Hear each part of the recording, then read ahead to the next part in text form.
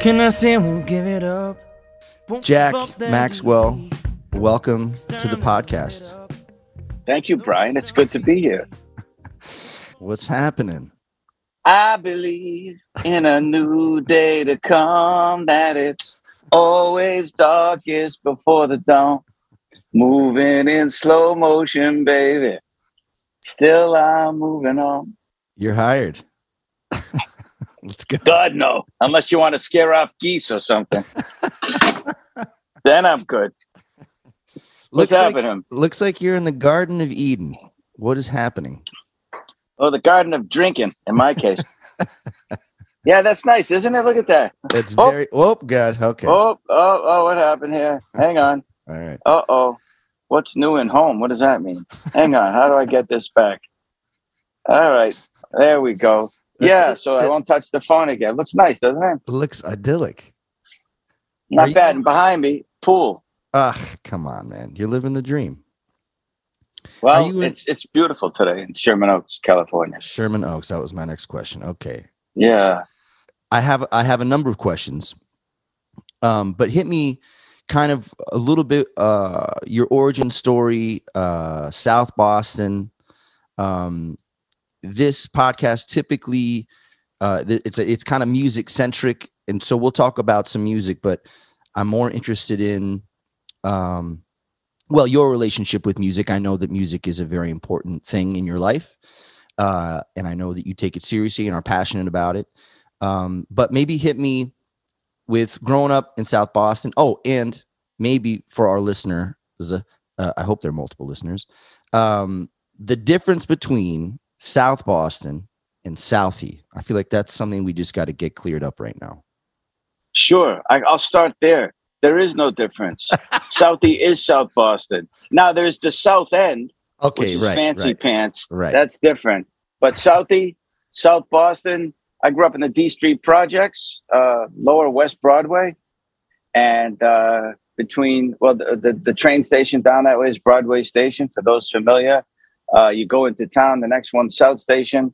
Maybe that's a little too inside baseball, but that just gives you an idea. Downtown Boston was only one stop away.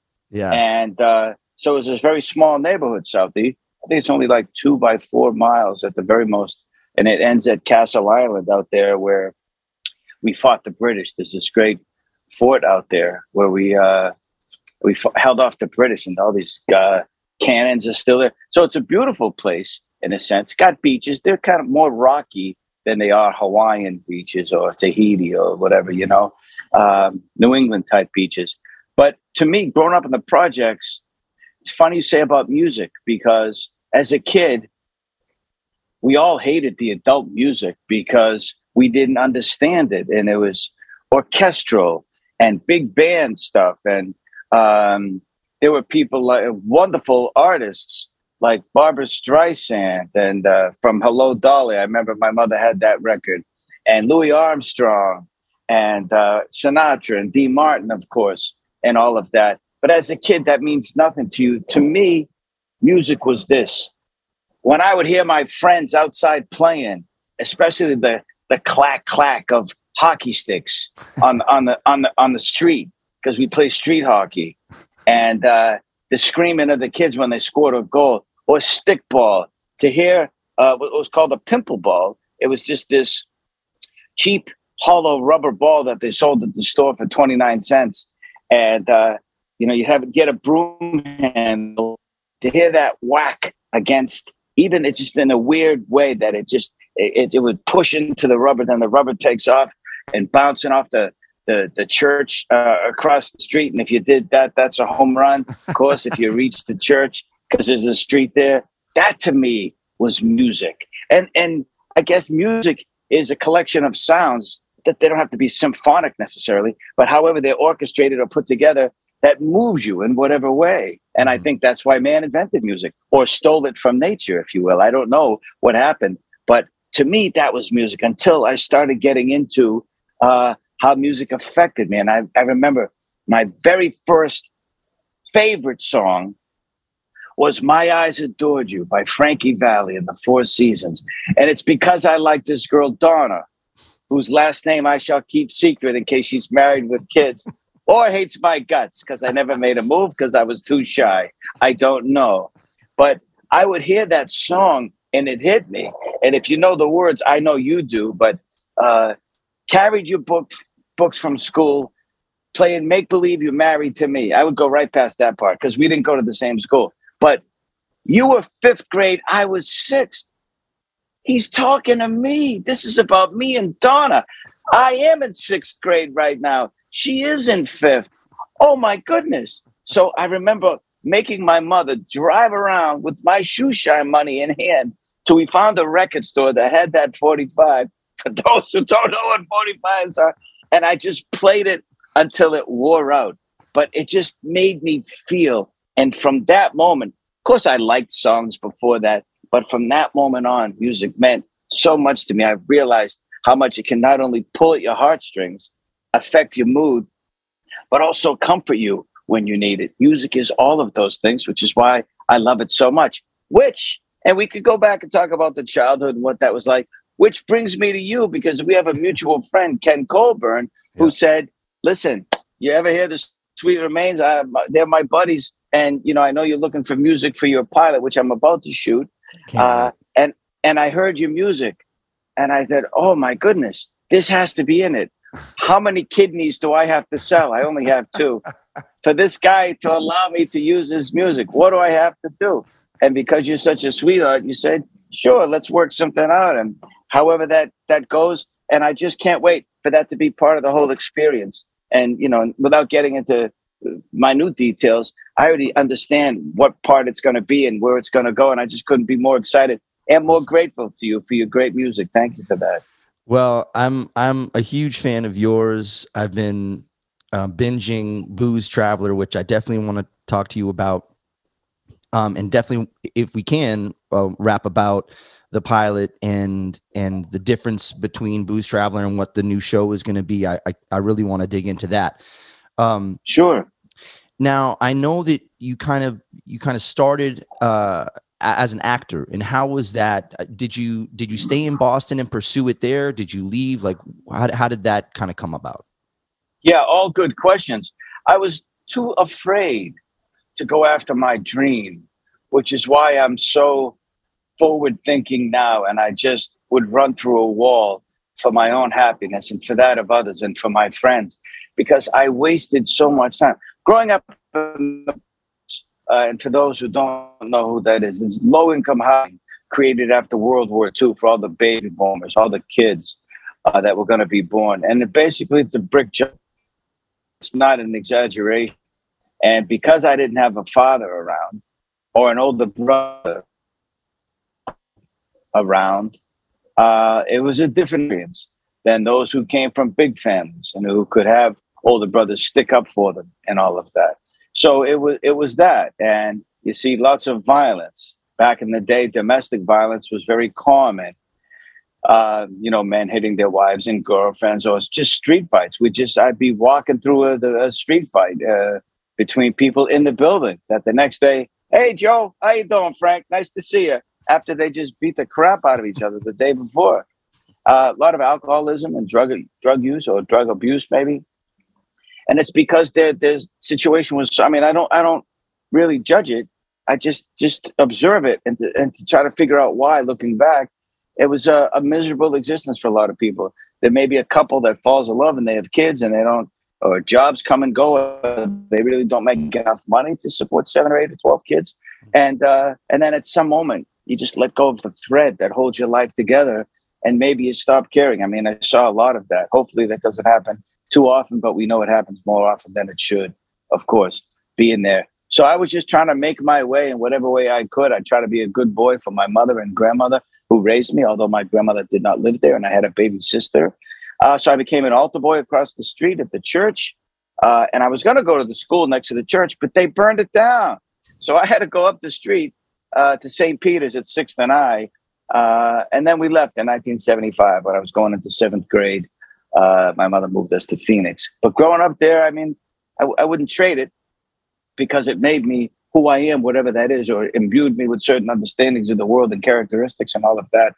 But at the same time, it was always populated with kids, and you'd never want for a game of catch or throw the football around or street hockey or just to hang out to talk about things to figure out what do the adults know that we don't, or the older kids or whatever. But the other side of that coin was I'd watch a lot of television. I'd use it as escapism, you know, of course, like many of us do or did as a kid. And we had those really big TVs, and I'd have to sit kind of close and bang on the top of it or mess with the rabbit ears with the aluminum foil. But I remember one day, and I've told the story before, but I mean, if you haven't heard it, you might find it interesting. I was watching Batman, and I was just so fascinated with it. You know, I'd come up with secret notes and things like that. I just really got into the show as a little kid. Adam West Batman, or that one? Yes, that's how old I am. The original Adam West Batman, and Burt Ward, and Batgirl, and Catwoman, and the Joker, and the Riddler, and Penguin, and all of that. Oh, Batman! Remember Cesar Romero, this very big, wonderfully loud Joker. And so I'd be watching that, and somehow I made the connection that I wanted to do that. And my mother would say, "Well, listen, that's not really Batman and Robin, you know." And I said, "Ma, I know, it's Bruce Wayne and Dick Grayson." I thought I knew something she didn't, and she said, "No, you don't even understand that. It's someone playing someone who's playing Batman." You see, Adam West plays Bruce Wayne, plays Batman. Burt Ward plays Dick Grayson, plays Robin. And then I got confused. Like, what do you mean? There's no Gotham City? There's no Batmobile in a secret Batcave? Where's Alfred? What? And I had a crush on Batwoman and Catgirl. They were both sexy, but I was a kid. What do I know from sex? Wasn't one of them Eartha Kitt? Yes, I think so. Was it? I think she was the Catwoman, maybe. Yeah, that's possible. Yeah, no, it is possible. Yeah. Right. And anyway, did you see what they just did, by the way? They just pulled the movie Batgirl. Oh. $90 million movie, and they're not going to show it. What happened? I didn't hear this. Maybe the Joker stole it. No, I have no idea. I don't know. It's just they're not saying why. Some controversial stuff. That's a lot of money to sink into a movie that never gets seen. Right. Yeah, I don't know. Not that I was going to rush out and see it. Oddly enough, now I'm not really a big MCU geek and all of that stuff. You know, movies are movies. Whatever you enjoy. But I don't go rush out to see Thor 4 times like my friend just did. But nothing wrong with it. Nothing wrong with it if that's what you like. But oddly enough, I was so fascinated. I read all the comic books, The Thing and Thor and Flash and Green Lantern and all of that stuff. Loved them all. Along with the Archie comics and Richie Rich. It wasn't all serious stuff. Yeah. Not just about saving the world. So then I said, wait a minute. What do you mean, Mom, by that? She says, well, they are actors. Okay, what does that mean? So I said, I want to be that. So I remember distinctly the first time that dream was squashed. Oh, there goes the Batcopter right now. Can you hear that? Sorry about that. Right over my head. I'm sorry then. Then we could just cut that part out. So the first time I remember somebody stepping on my dream, I went outside to play. We were playing street hockey. And I asked one of the older kids, so how do you become an actor? And he looked at me like I had 3 heads. Joker, Riddler, and the Penguin. He looked at me so strange and looked down at me because he was an older kid. I said, Jackie, what are you, a sissy or something? Why do you want to do acting? Fix cars. Play for the Red Sox or the Bruins. You're a good hockey player. Be the next Bobby Orr. What is this about acting? Oh, no, I was just curious. I just didn't know. So then we moved to Phoenix, and I tried to do it, but drama classes were the same time as sports after school, the counselor said. I said, whoa, wait a minute. I have to do sports or drama because they're both after school at the same exact time? And he said, knowingly, and of course I didn't know what he was doing. He said, well, son, generally speaking, if you do drama, you don't play sports. And I'm like, why is he such a weirdo? Then I understood why. He was saying, there's a great divide. So I finally got to high school and I saw, oh, great, an acting class. And it's an elective. And you walk into classes the first week at freshman orientation to see what it is you want to do. You want to take this class, that class. That's great. You don't have to pick them till you go in. So I walk in. So I walked into drama, which wasn't after school. I could still play sports. And it was like a fever dream. I didn't know what I was looking at. One guy holding up a skull. Alas, poor Yorick. We knew him well. Like, wow, that guy has mental illness. I didn't know what Shakespeare was. He's holding a skull. What is this guy doing?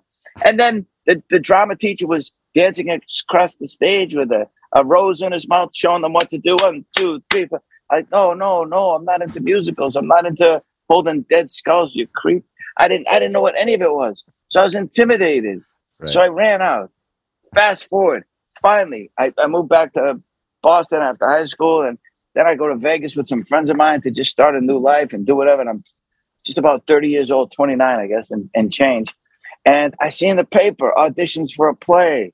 I'm like, that's it. I'm doing it. I don't care what anybody says. Older kids playing hockey, drama teachers, counselors. I'm going. I don't care. Hold the skull. It doesn't scare me.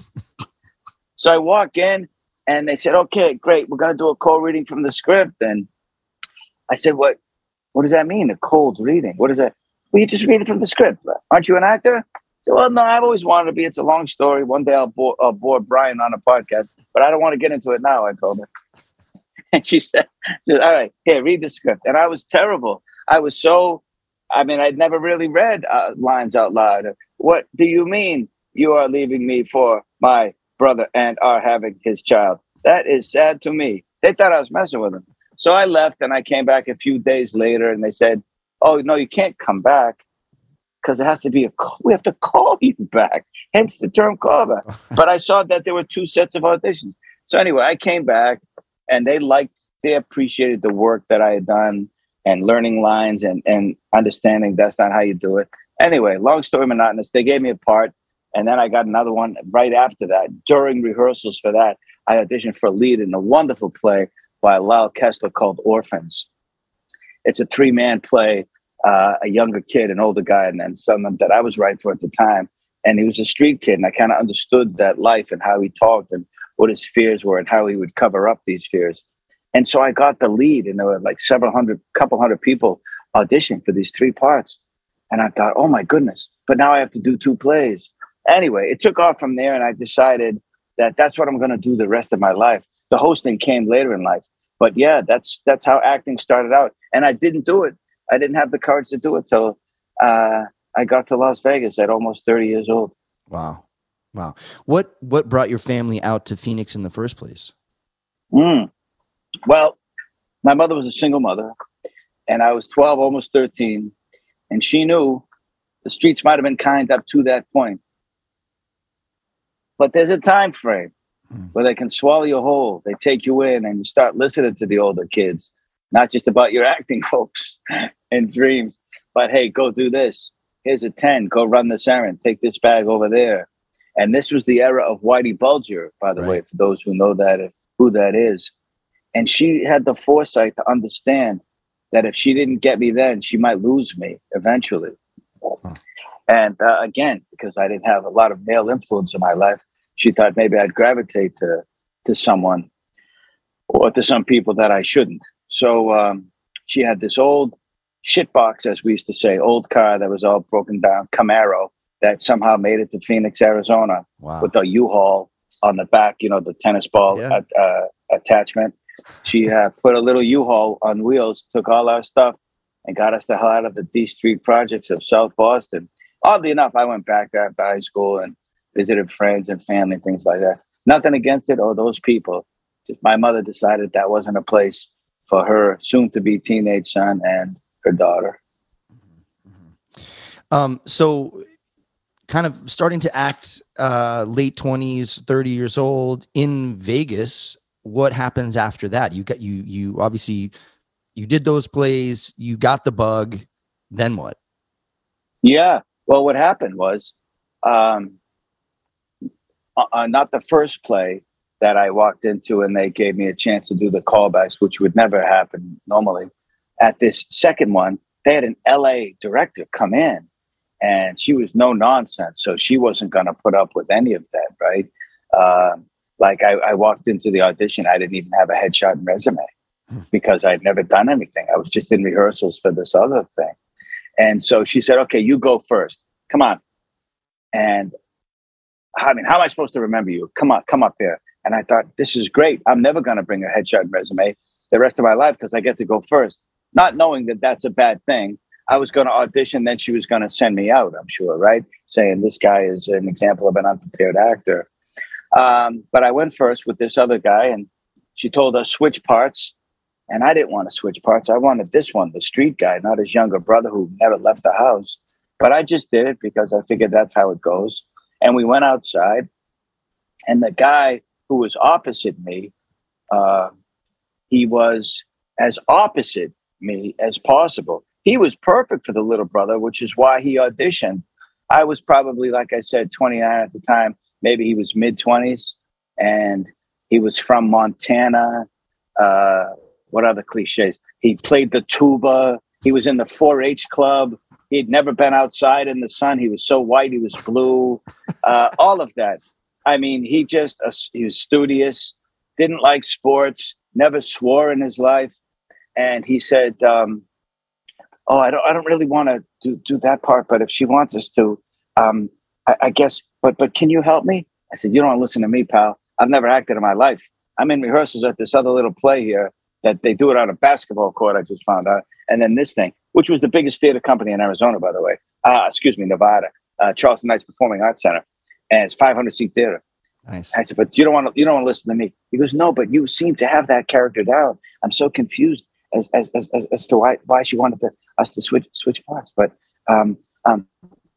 something you said in there, and I don't speak like that, but you said motherfucker, I believe. So is it motherfucker or is it motherfucker and you carry the er? I said, motherfucker. You never said motherfucker before? You never said, are you kidding me? He goes, oh, no, we're not allowed to in my community. We say dadgummit. Dadgummit. All right. So, but you feel, right? You feel like if something happens, you feel, do you have that in you? Oh, yes. Sometimes I get very angry at things. Okay, good. So say motherfucker as if you were saying dadgummit. You ever get mad and yell at someone? Yes. I yelled at my baby sister because she took my shoe and I couldn't find it. Great. Did you say it out loud? Did you dadgummit? And by the way, why are you yelling at your baby sister? She's a baby. Anyway, the idea is you got mad, you say dadgummit, just use transference. Just pretend you're saying dadgummit. Yes, but it's so offensive to my ears. Why are you an actor? I don't understand this. You want to just play you, do something else. Anyway, the idea is we got back inside after he did all his preparations and all that. And we get back up on stage. This is a couple hours later because she had to see the 200 people that were there to audition for this thing. We get back up on stage and she's in the third row, leaning on her chair, like every director's always in the third row, leaning forward, saying, okay, begin. Oh, wait a minute. Did I tell you two guys to switch? I think that was a mistake. Switch back. And the guy was like, I did my preparations and my actor prepares and I did this and I did my exercises. And she said, so just switch. You don't mind, do you? Looking to me. I said, no, I don't know what the hell I'm doing, so I'm fine. So we switched back and he got nervous and blew it. So by contrast, I looked good. And then as she started sending people home, including the guys who invited me down there from the other play, I really wanted it. So I started thinking about the approach and what that means. And I was reading the script because a long time in between auditions. And I looked around and she separated us into the three characters. And it was just me and one other guy. And I said, oh, I want this so badly now, right? Although I don't know how I'm going to do two plays at once. And this guy was a really good actor. But at the end, his father figure dies and he's just playing it cool. He's like this Mickey Rourke thing, like, hey, what are you doing, You don't die. Don't die. What are you going to do, I don't want you to die. What are you going to do, I'm like, wow, that's interesting. And I got up there and I was so nervous and exhausted from expending all the energy. I didn't know how to conserve it. I didn't know how to act. I didn't know how to do anything. I get up and I do the scene. I'm bawling my eyes out and I'm crying, don't die, or whatever. She runs up from her seat in the third row, puts her arms around me and says, "Oh my goodness, are you okay?" I'm thinking, gee, lady, I'm just acting. I didn't say that. I said, yeah, I'm all right. I'm okay. And with her arm still around me, she turned to that guy who was a far better actor and said, "You can leave," because I'd committed to that scene. Wow. But it wasn't that I was making an acting choice. I was just done with it all, man. I had been there like 3-4 hours. And so I had my first lead in the play. And when I did that, the guy who ended up getting my younger brother was the host of Blue's Clues. The second time around, Donovan Patton was his name, not the original Steve. And then the other guy was a principal at a performing arts high school. And then there was me, the fraud. So I worked really hard to fit in. And the reviews came out and I got good reviews. Wow. And I said, oh, that's it. I'm hooked. Couple months later, after the play ends, that theater company invites me in to audition again among these other people who were in the community already. And I get the lead and it's double casted, but I get the first cast, which means we get the reviews and we get all that. And the other guys were, it was a 2-person play.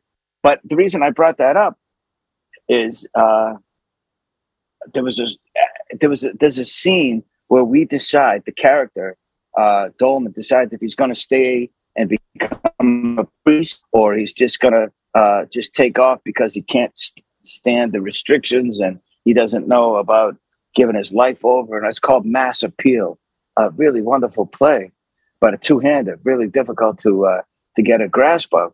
And sitting in that chair, they said, you can pick a piece of music to play during and the other guy cast picked something. And he said, I want to pick first because Jack gets everything else. So the other cast, and we did most of the performances because we were the A cast. So he picked whatever he picked, I forget. And I picked 2 songs that meant a lot to me. I said, can I rotate those? And they said, sure. One of them was Under the Bridge by the Chili Peppers. And it's always felt, I mean, especially when he gets to Under the Bridge downtown, I gave my life away. Imagine that. Imagine giving it all away under a bridge downtown, like a troll, rejected by society, not fitting in. You feel that you're ugly, so you have to live under a bridge. You can't even live above ground. You have to live under a bridge. And of course, this was about heroin use and what Anthony had gone through. Anthony Kiedis, the lead singer. But just the visuals of it, it moved me so much. I used that. And the second one was Round Here by the Counting Crows, because I had all this bravery in the scene about, I'm going to do it, I'm going to become a priest, but inside I was feeling so insecure. And one line from that song got me. That's why I wanted to use it. And it said, round here, we talk like lions, but we sacrifice like lambs. Carving out our names round here.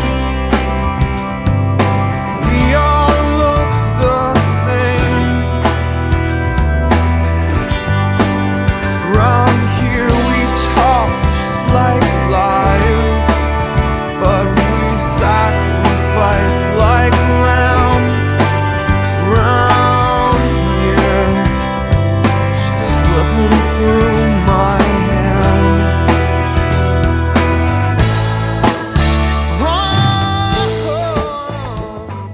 And I thought, oh, that's the character right there. So I used both of these songs in this play. And they would play the song in the play at a specific scene. Yes, when we're sitting in the chair and the character is deciding, look at this, it looks like religious behind. Perfectly framed. when the character is deciding, sorry for those who aren't watching this, I forgot that it's not on cameras. So I remember sitting in the chair and looking out into the audience, and it's this seminal moment in the seminary, if you will, about the decision. And so this song would play in the play, and the audience would hear it. We would hear. I don't know how they got the rights. I'm quite sure they didn't even ask for that. Who knows exactly? But it really, I could feel the emotions that it evoked. Different ones in different times, depending on which song, about propelling me forward and me making that decision in the play. But it's such a powerful, evocative force, music is. And so bringing us back almost full circle, when I heard your music, I said, it has to be in my pilot. It just has to be. So thank you again. Of course. I'm honored. I will take good stewardship of it, I promise. But obviously at some point then you transitioned from stage actor to television and had some movie roles as well. Do you move to LA like shortly after that, or how long are you in Vegas? Yeah, that's a good point. So in, what is it? April of, what year was that? I guess April of 94, I did that play, Orphans. Actually, I remember we opened on tax day. So April 15th, 1994. And then I did the other play, Mass Appeal, a few months later in the season of that theater company, which had a subscription. Big base of people always came out. It was really wonderful to be in front of that many people. And the director even said, "You're going to be nervous tonight? There's 500 people in the audience." I said, "I think I'm going to love it. I just love feeling back from people." And afterwards, she said, "You were right. I thought you were going to be nervous no matter what you said, but you looked like you belong." Mm-hmm.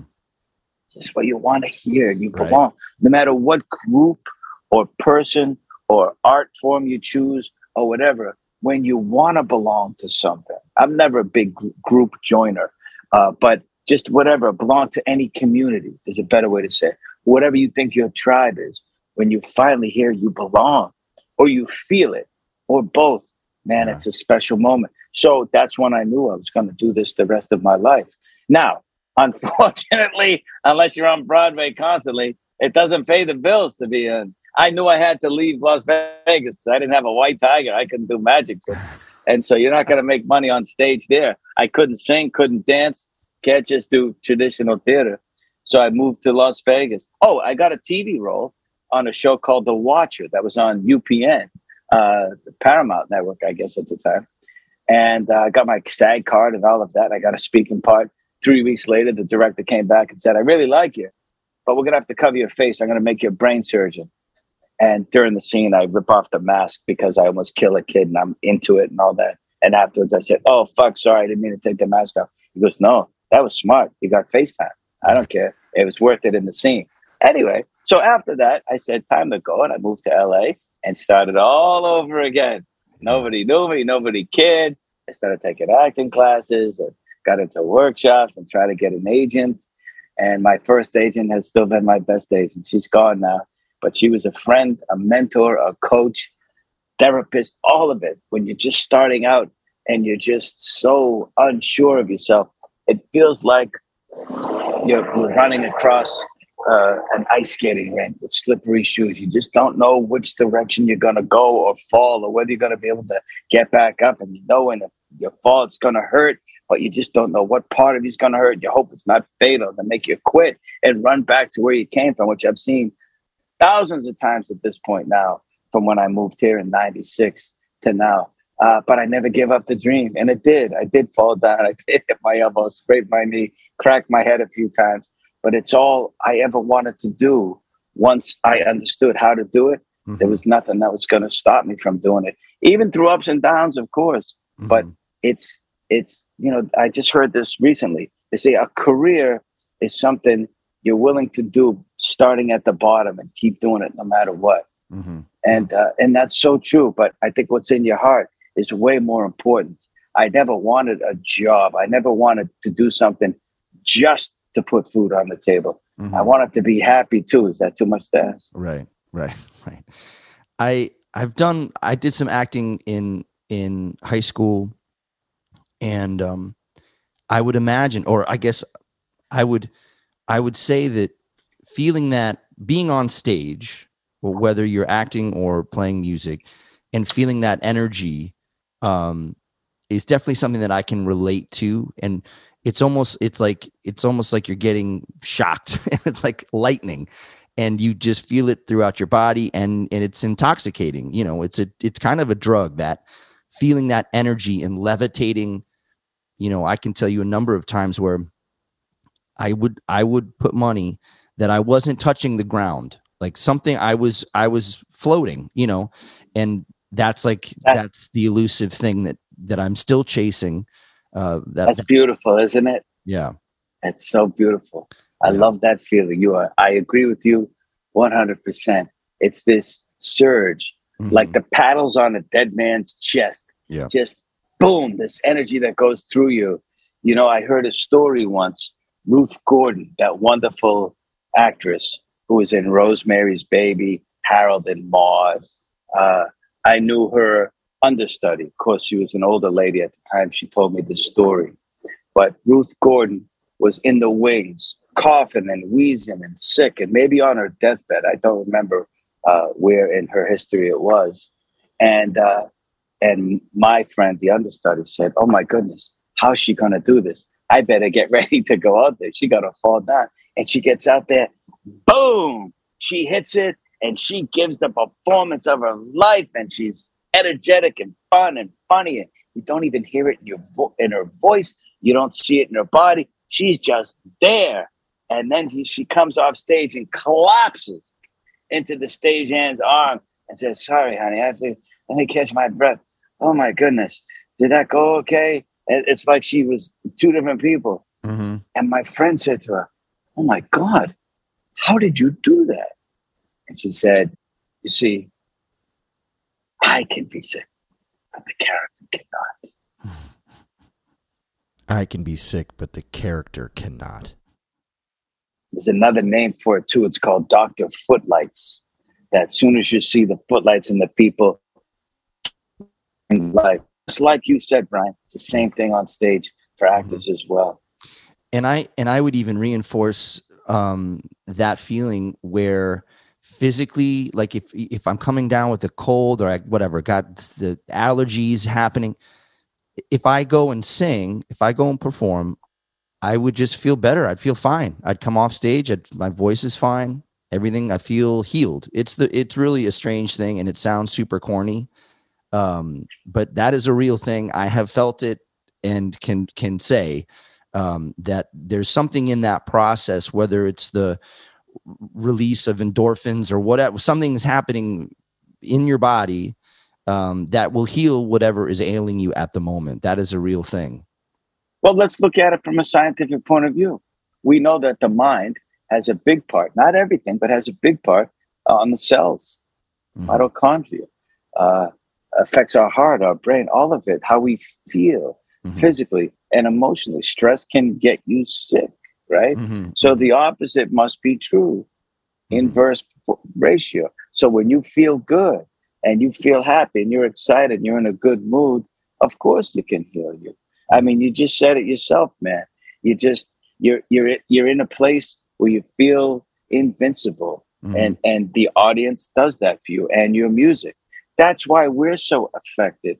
When I see someone really enjoying something, whether it's a meal or entertaining us on stage, whether it's music or acting, whatever, I immediately there's this wonderful rootability. I get it because I've felt that with different things in our life. So to see someone enjoy something is inherently joyful. And to know that they're going through that, because warmth towards other people it's just a gift, right? To feel that. So I love it when a performer's up there enjoying themselves, you know. And in stage is a little different in theater. I mean, because you're playing a character, but to see a musician up there jamming and just sharing their art with us, whether it's a group or a person, his or her art, it's just wonderful. Yeah, it's just great. That's why I'm so I feel like I'm so attached to music, because of the way it makes me feel, for no other reason. I would like to thank our sponsor, Santan Brewing Company and Santan Spirits. Come on. Did you know that you can tour Arizona's largest locally owned brewery and distillery and then sample the brews and spirits as part of your experience? I've done this tour. I love it. Had a ball. You should try it. If you're a fan of craft beers like Moon Juice, one of my personal faves, Devil's Ale, or artisan spirits like Sacred Stave, American Single Malt Whiskey. You're going to love seeing how they're made, well, and then tasting them. Schedule your tour today. Just visit santantours.com to learn more. And go get yourself some education, okay? And then have a couple sips. Pretty straightforward. Can we talk about Booze Traveler? Sure.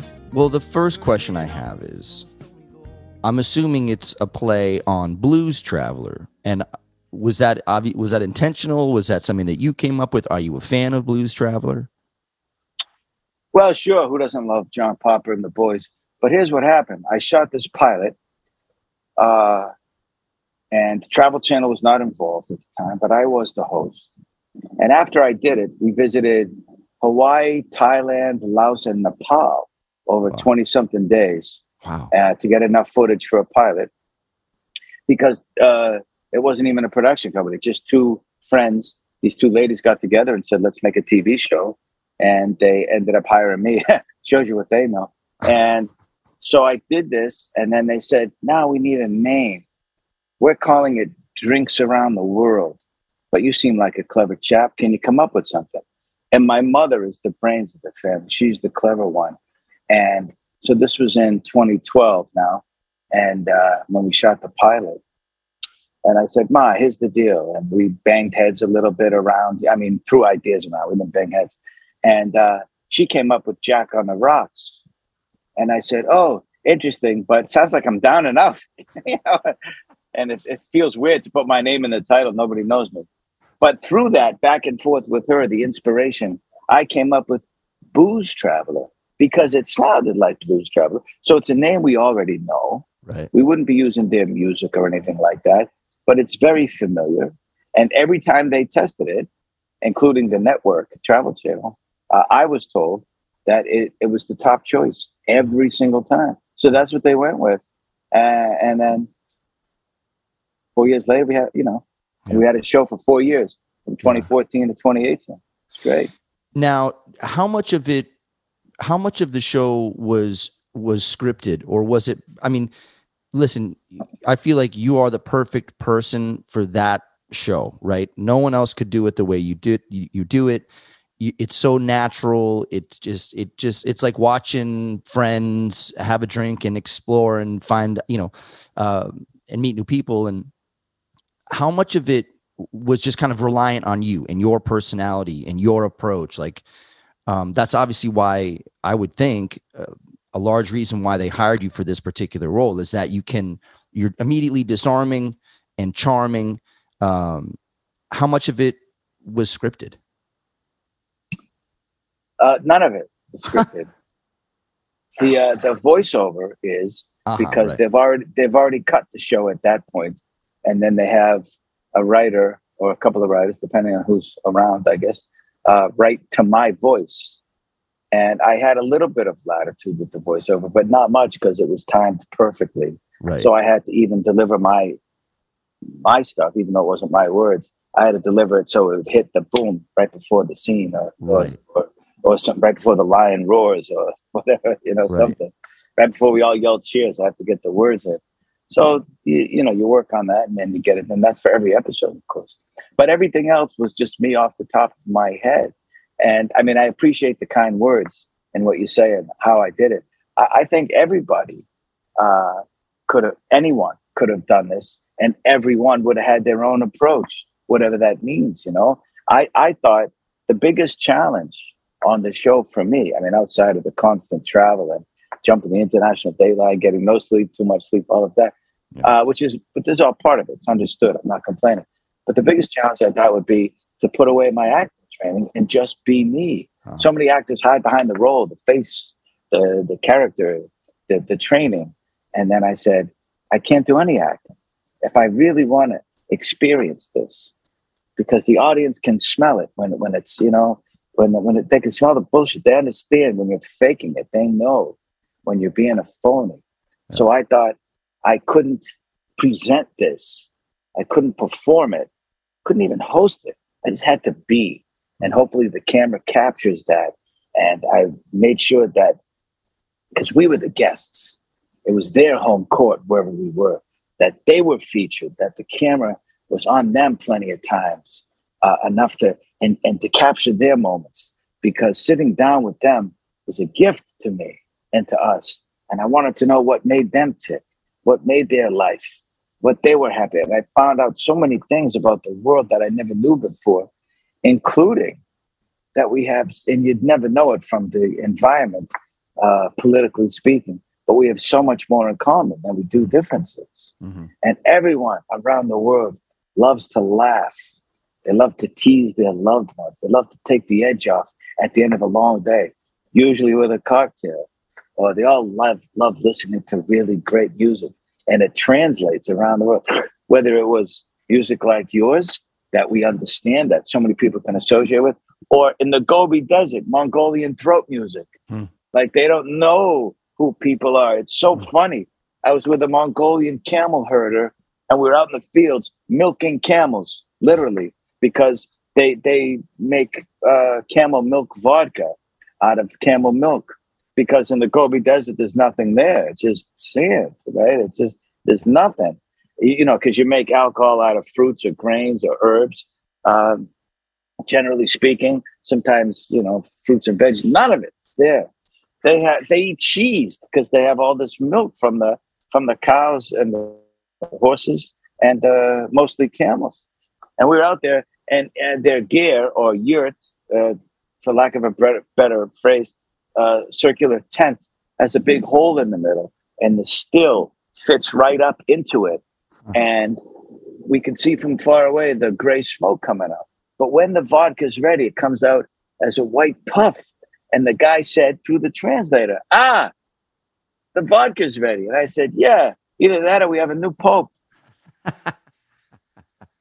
And he looks at me and looks at the translator. Pope? Pope?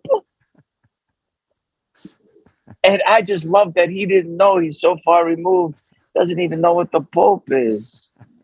Or the process for deciding who the next one is going to be. Well, if he doesn't know the Pope, he's never going to know that, of course. but the translator was in the English world as well, so had understood, and they laughed, and he laughed, and the crew laughed. But I was just so far removed from my comfort zone. I just loved it. So I had to find a new way to communicate, and that was with hugs and laughs and grins and smiles and gestures, and it was just wonderful. Just the gift of a lifetime, Brian. I bet. I mean, and that's a dream job. That's a job that I would love to do. And on some level, when I go over and tour in Europe, it's basically, that's what I'm doing. I'm living your life. You know, you go play music, and then you make friends, and they invite you back to the house for drinks, and let me prepare you this classic thing that we eat at this time and have this drink. And you know, I got a little taste of that. You get a little taste of that when you do tour in Europe. And my next question is, like, how much prep would you do, or is the prep different for, say, going to Austria, which is a culture that we have some similarities with, Western European culture, versus, some of the more quote unquote exotic locations? Like, would you prep the same way? Was there any prep? Like, how much did you need to research, or okay, I know that I shouldn't do this. I shouldn't smile when he says this, like cultural things. How much of that prep did you have to do? Yeah, well, thankfully we had a good production company, Carga 7, and the backing of the network. They would make sure they do all of the pre-pro, as it's called, pre-production. And I had to stop myself from doing too much research, because just like in acting, the discovery that happens on stage, or in this case on camera, is so much more exciting. So when I find out something about a place or a people or a thing or a culture, really? No, you're telling me that it's so much more interesting than if I know it or I tell them, you see. Mm-hmm. So it can't sound like a book report. Right. And it wasn't about all the facts of the place. We can do that in voiceover or with graphics or something. To me, it was always about the people. Like when I came back from a trip, even early on, my friends would say, "Oh man, you got this great gig, and what was it like?" and this and that. And I remember always telling stories about the people I met. It wasn't about the mountains and the monuments and the museums. It's about the people. No matter where I was. Oh, I met this guy and he was a Mongolian camel herder, or the sumo wrestler who pretended he didn't understand English and then he busted me when he heard me say something. Or in Iceland, this Icelandic fisherman who taught me how to fish for cod. Or in Turkey, these soccer fans, football, they call it over there, teaching me how to do this dance for Charsha, which is the group that roots for Besiktas. All of these things, it's always about the people. Mm-hmm. And I'm doing the show. I couldn't talk about the drinks. It was, drink-centric in that sense, of course, although it was really a celebration of culture. The drinks would get us into the scene. I mean, that was the conceit of the show, that what are these people drinking and how they come up with it, etc. And it wasn't about getting shit-faced. It was never about overconsumption. Just celebration, right? Yeah. But I didn't even talk about they had this drink, but it was the people and the stories. That's when I realized, man, that's how you do it. That's what the idea, the objective of the show should be. It's taking these people. Brian Chartrand, tell me about you, what you love, what you don't, what inspired your music, all of that. Because it doesn't matter where in the world we are, people can relate to someone with a dream and how they process it. And sure, all the culture is interesting. That if you're going to go slaughter a goat for lunch, as opposed to go to a restaurant, or I was with Maasai warriors in Tanzania, and they live in dung huts. So there's millions of flies all over the place. And I didn't bother by them, but they were just covering our faces and our cameras just because that's how they live. And they shot a cow in the neck with an arrow and out spurts blood, and they catch it in a gourd and mix it with honey wine. And I have to take the first sip because I'm in the place of honor. I'm in the seat of honor. And of course I do, because I'd never insult the culture. Right. So just, I don't know how else to say it other than it was just a gift of a lifetime. It really was. Mm-hmm. And as you say, like, it must have been obviously super rewarding just to kind of be put in these really interesting situations. And, every show obviously is in a different location. So what you saw of the world, you said it was on for 4 years. It was 2 seasons, 4 years. Is that right? No, 4 seasons, 4 seasons, 4 years. Wow. So we did 16 one-hour episodes every year except for the first. We only did 15. And then the last year, I also did 10 half-hour episodes of Booze Traveler Best Bars, which was domestic only. And it was the best bars in America under different categories. But at the same time, unbeknownst to most people on Earth, but the Travel Channel knew, because I told them, and the production company and my family and friends, I was also battling cancer. So I knew the show wasn't going to keep going. It couldn't. I had to go into chemo at some point because it kept getting worse. So at the end of season 4, I held on just long enough to just to get home and to slide right into chemo. Wow. And that's when they pulled the show. And now I'm back and doing another one. Hopefully. We'll see what happens. And your health is good? Everything, you feeling good? Yeah, thank you for asking. I just did some blood work and haven't had to have a scan for a while. And I feel as good as I ever felt since before I got it. See, it's funny. When the doctor said, we think you have cancer. And it's either non-Hodgkin's lymphoma or Hodgkin's lymphoma. And instead of saying, oh, poor me, oh my God, what does that mean? I said, which one am I rooting for? I wanted the good one, if there is a good one, or one that's not as bad. And he said, well, it all depends. Some people think this, some people think that. So anyway, they did a biopsy. They sliced my back and pulled out a lymph node. And they found that it was non-Hodgkin's lymphoma, but that it was slow growing. And he said, how did you not know you had this? What was going on in your life? Didn't you have symptoms? I said, well, what are the symptoms? He says, well, you're tired a lot. Your limbs ache. You can't sleep all that well. You wake up in the middle of the night. You have headaches. Oh, that sounds like Booze Traveler. Oh, I had that since the first episode. Are you kidding me? Right. I had no idea that was cancer. He says, well, there's a combination, maybe. And I should have got a clue because I was in New Zealand and we were about to shoot at Hobbiton, where they filmed a lot of the Hobbit movies, right? And Lord of the Rings and all of that. And everyone was pumped, and the director was geeking out because he's a big Lord of the Rings fan and all of that. And I woke up at, I don't know, 1 or 2 in the morning throwing up blood. Or there was blood in my, however you want to say it. I don't want to exaggerate. But I knew something was off because there was no reason for it.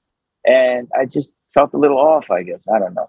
But the idea was, as it got worse and worse, my doctor finally said, I think we're going to have to do something. We would hate to have you out, at the bottom of the world somewhere where you can't get to a hospital, or in Siberia in the wilds of Siberia, and you would die if you had an attack. So Right. I went into chemo, and by the way, the network was very supportive because I had told them before that, and they said, well, you can keep doing the show up to a certain point. But then when I went in chemo, they went into chemo rather.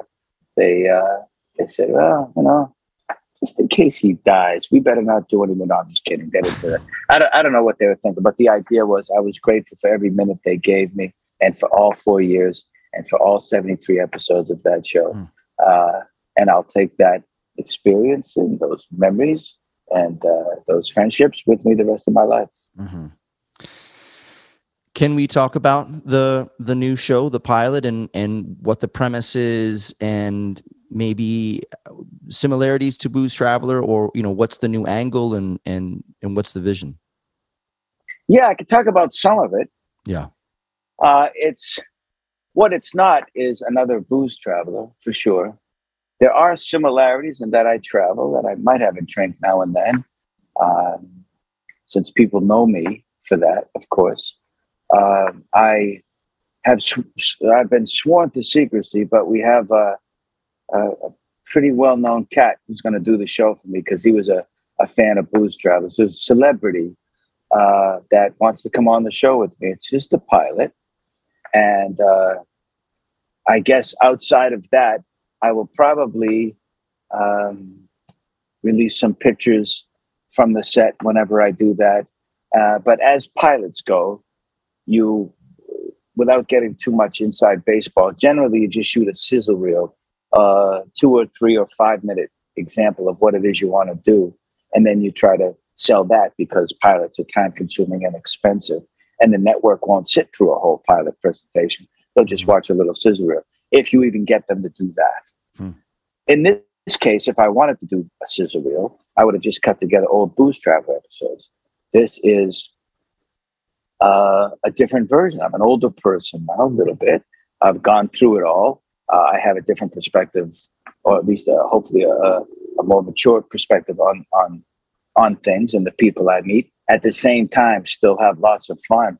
I'm just like a kid at play when I'm at these, and I'm just fascinated by it all, the people, the culture, the place, the drinks, all of it. So it's not exactly Booze Traveler, but there are some elements, I suppose. I'm going around the place traveling and this and that. But I'll let you know more when I can, and I'll come back on the show and you can show a clip. But we'll see. We'll see what we do with this pilot and where we bring it. There's some interest already, of course, and we'll see what happens with it. That's super exciting, man. But it will have your music in it. That's for sure, everybody. Come on. It'll have Brian's music. That's the best part of it. Well, I have to give credit where credit is due, and that's my my dear friend and colleague in The Sweet Remains. That's Rich Price's song. It's one of my favorites. Yep. Thank you, Rich. It's very easy being in a band with someone like Rich who can write a song before breakfast, and 9 times out of 10 they're really great songs. So it's really a pleasure of mine to be in a band with someone so talented. So thanks to Rich Price, and we're really fans of yours, and I can't wait to watch the pilot. And I encourage everyone to go check out Booze Traveler if you love to travel and experience new cultures and hear about great cocktails and great food. Definitely recommend checking out Booze Traveler. I actually I downloaded Discovery Plus so I could watch it. So anyway, it's such a great show, and Thank you. yeah, man, that must have been a dream gig, and I you're so humble and grateful, which I think is a big lesson too. You know, you certainly don't sound like you took it for granted, or you know, it was never lost on you how magical an opportunity that was probably. What a waste that would have been. Yeah. I know, because I live in Hollywood, not technically Hollywood exactly, but I live in LA, and I've seen people that were nobodies that got to be somebodies, supposedly based on their work, and they completely changed. And I just don't understand it. I would think that if you're struggling for so long and then you catch a break, of what we call a break, and you have a show or a couple of guest spots or an arc on a show that you like, or hosting a show like I did, it's my own show. How are you not more humble, more grateful, more thankful of the people who helped you get to that point? You got something now, and you can do something with it while expressing your authentic self through that. Mm-hmm. How is that not a better position than where you were back then? Why would you mistreat people? Because listen, I know a lot of us get mistreated. The old joke is, "Oh, you're an actor, huh? Which restaurant?" And they look down on us because anyone could just wake up and say, "I'm an actor." No one can wake up and say, "I'm a lawyer," or "I'm a songwriter," if you've never written a song. Or, I mean, I suppose you could say you want to do songwriting, but you can't say I'm a brain surgeon. But anyone could wake up and say, "Oh, today I'm going to be an actor." So, you know, there's a lot of that, but I've never quit. And I've done it since the day I walked in to that very first audition. I've done that, and only that. I've been focusing on acting and hosting when it comes along. And I love every aspect of being able to express myself truthfully as much as I can. And so just to be able to do that, like you do with your music, it's just, and this isn't false modesty. I'm just super grateful for everything. First of all, that I got through cancer and that I'm okay. And I look roughly the same. Yeah, a couple more wrinkles and what have you, but that I bounced back relatively the same. I didn't put on 80 or 100 pounds from the cancer, or had to all of a sudden wear thick Ben Franklin bifocals because I got so old and my hair, I lost my hair and it turned gray or whatever. I kind of look roughly the same. So I think I could do the same thing. So now even more changed by that experience, and more excited to get out there and to do it all again, but in a different way, a way that hopefully is speaks to the same, I guess, aspect of what people loved about Blues Traveler, but with another different spin or two. I think it's going to be great, and I'm so happy to be able to do it. And I have a lot of help, and I'll thank them all once we reveal what this is and where it might land. But if you want to stay in touch, folks, if you want to know what's going on, you can always follow me on Instagram or Twitter, and it's Southie, like my neighborhood, not selfie. Somebody wrote down selfie the other day. No, I'm not that egotistical. Selfie Jack. It's Southie, Southie, like Southie, the neighborhood. Yeah. Southie Jack, one word, on Instagram and Twitter. So I'll keep you posted there. And of course, Brian will as well, because I can't wait to come back on and show you the clip where your song is going to be, wherever that is. We still don't know, but I just know it's going to be in it for sure. That's awesome. I can't wait to see it. Speaking of acting, do you have any like acting heroes? Like who kind of inspired you in that field? Yeah, without getting into semantics, I think heroes are the people that risk their lives for you. You know, heroes, my mother who worked 3 jobs to raise 2 kids, and my grandmother who sacrificed her life for us kids, to hope that we had a better life than they did. You know, there's mentors in my life, of course, and you know what we call heroes, and I get it. I'm not trying to parse words, but I think words matter, and certain things should be reserved for those who really put their lives on the line, frontline workers and emergency responders and all of that. There are people I look up to, but I never wanted to follow in someone's footsteps exactly. I wanted to chart my own course. Even when I worked with Al Pacino on stage, I didn't just glom onto him and say, I want to do exactly everything he did, because he had to find his own path. I wanted to seek what he sought, and people like that. Like, how do you see the world? And you learn how to appreciate things in a different way, and how to take maybe a different angle instead of the head-on view, maybe from the side, and to sympathize and empathize with what people are going through. And therefore, when you're creating a character, you understand what that's like, or I just think it starts with a feeling for humanity instead of a technical aspect. I think it starts in here. And that's why I love doing Blues Traveler and this new one, because I think that when you want to connect with people, you do, through every barrier, whether it's political, religious, color of the skin, geographical, whether someone drinks it or it doesn't matter. Whether someone's long or tall or short or brown or white, doesn't matter. If you want to connect with someone, we humans have this wonderfully unique way of connecting with each other in any way we want to, whether it's through humor or a couple of drinks or music or love of family or friendship. If you show warmth, generally speaking, it'll be returned. And I just think that's a great thing about us. I think as a species, we're way underrated.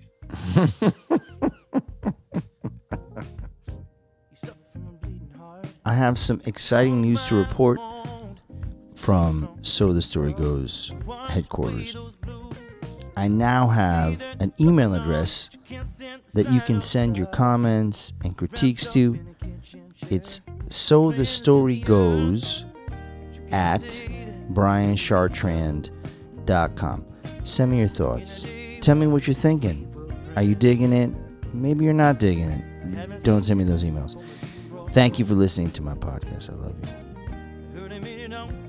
When I think about Blues Traveler and kind of what it was trying to achieve, I can't help but think of Anthony Bourdain and what he did for that kind of genre.